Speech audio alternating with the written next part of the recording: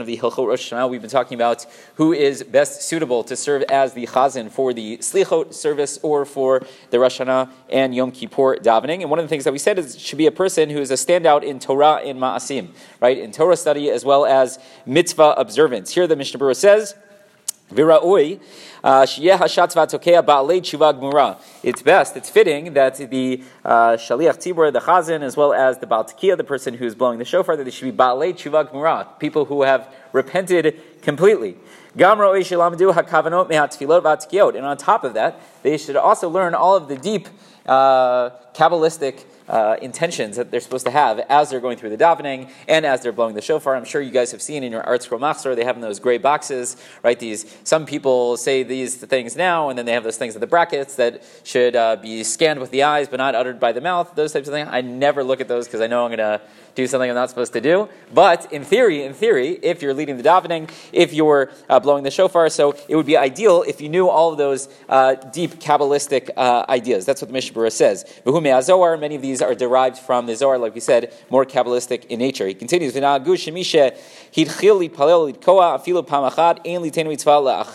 so once a person has taken on the job as chazan or as Baal Tekiah, so we try not to give it to someone else. V'im chalahu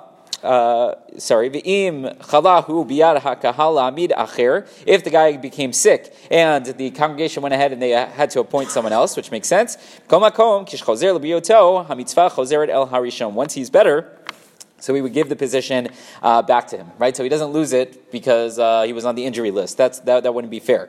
Next, mi sheba be'erkaot shel goyim. If a person uses a secular court, which is most likely an isur deoraita, it's biblically prohibited. Obviously, there are times where it would be permissible. Topic for a different discussion. But if we know that there's a person who violates this and they go even when they're not supposed to, so ein ro'eh liot shatz b'rosh Hashanah v'yom HaKippurim. They should not serve as the shaliach tzibur in Rosh Hashanah Yom Kippur, which is fascinating because we said they should be balei tshuva gmura. They should be like righteous Torah scholars. They should be great in their mitzvah observance. So why are we calling this one out in specific? I would guess because it's a Yom Hadin. They're representing us on a day of judgment, and they themselves are abusing judgment, meaning they are going to a system of courts which they're not supposed to use ideally, and now we're going to have them representing us in the heavenly court. It seems a little bit strange, so therefore we would tell them that they should not serve in that instance. Last but not least, if